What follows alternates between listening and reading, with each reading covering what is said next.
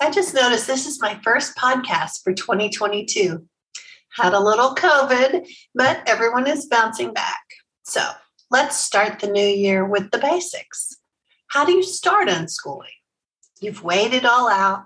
You're not 100% confident because good parents seem to second guess themselves all the time, right?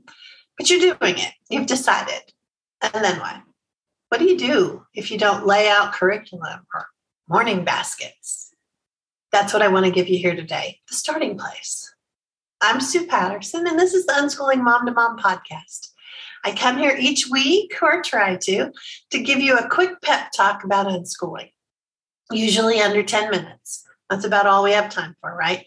But I want you to know that unschooling really does work. You just have to get your fears figured out, moved out of the driver's seat. So when you first start to think about how to unschool, it's scary for most of us. We're so used to relying on experts to handle everything. The idea of taking responsibility for ourselves usually doesn't sit that well with us.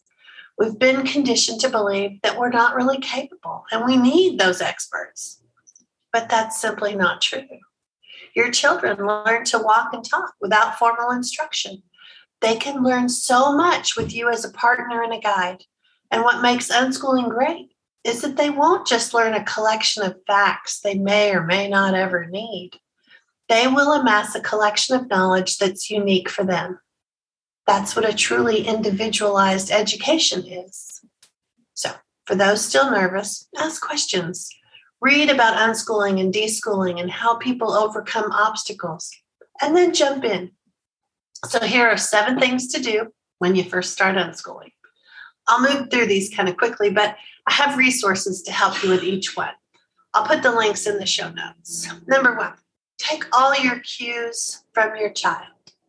They will tell or show you what their interests are, and then you will know what the next step is. Don't be swayed by the marketing powers of curriculum. You don't need them to tell you what your child is interested in learning more about. Spend the first few weeks observing them. Notice their rhythm. Notice your own. Are mornings pretty active, or do you need a bit of an on-ramp for your day? This is the time to learn more about how your kids move through the world without you orchestrating everything. Number 2, play a lot of games. Play with whatever interests them. This, too, will give you a lot of clues about what they like, and it helps foster a connection between the two of you. If they struggle with losing games, try more cooperative ones, where it's a team effort to get everyone to win.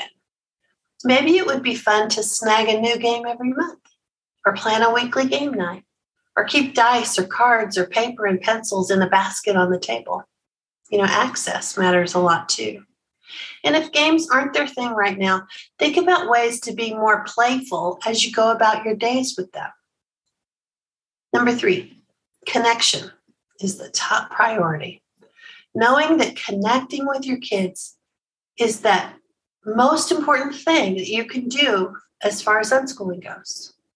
When they can turn to you for help and advice without worrying that you're trying to manipulate or mold them or take something away, then they really get to thrive with unschooling. Remind yourself of this as you're interacting with them. Think about what you're asking or saying to them. Does it help or hurt your connection with them? Number 4, look for the learning that's hiding in their activities. Unschoolers recognize that learning really does happen all the time, in all kinds of ways.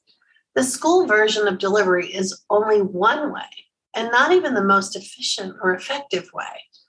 Think about how you learned before and after you were in school. That's what unschooling is like. Notice their hobbies and interests and see what they're learning as they navigate their way through.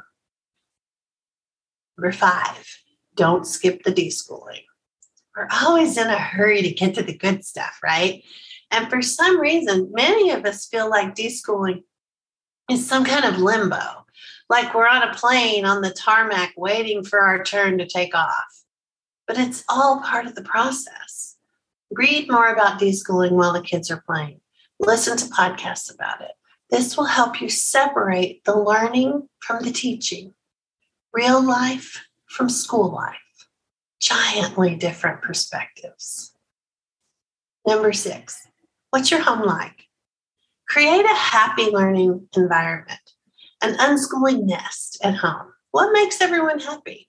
Rooms can be set up to fit the people in your family and what their interests are. No, it's probably not going to make the cover of a magazine, but it will be the cozy environment where they can really thrive. Also, remember, it's not permanent. Kids grow and change, and so do you. And so do everyone's interests. It may seem really wild right now, and then 6 months from now, it's not the same. Allowing for that kind of flexibility is a huge benefit for this kind of lifestyle. Make it work for you. And lastly, number 7, remember that learning happens forever, for the entire life. You have no finish line that you're trying to race for.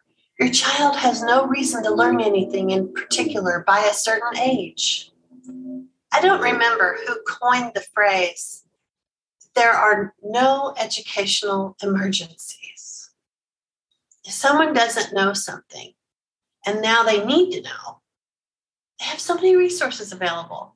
And when a person wants to learn something, they retain it. There's no resistance. There's no stopping them. So those are my 7 tips to start unschooling, or some ideas that you may need to bring back to the front of your mind. So thanks for listening. Happy unschooling. And I'll be back again next week to talk with you.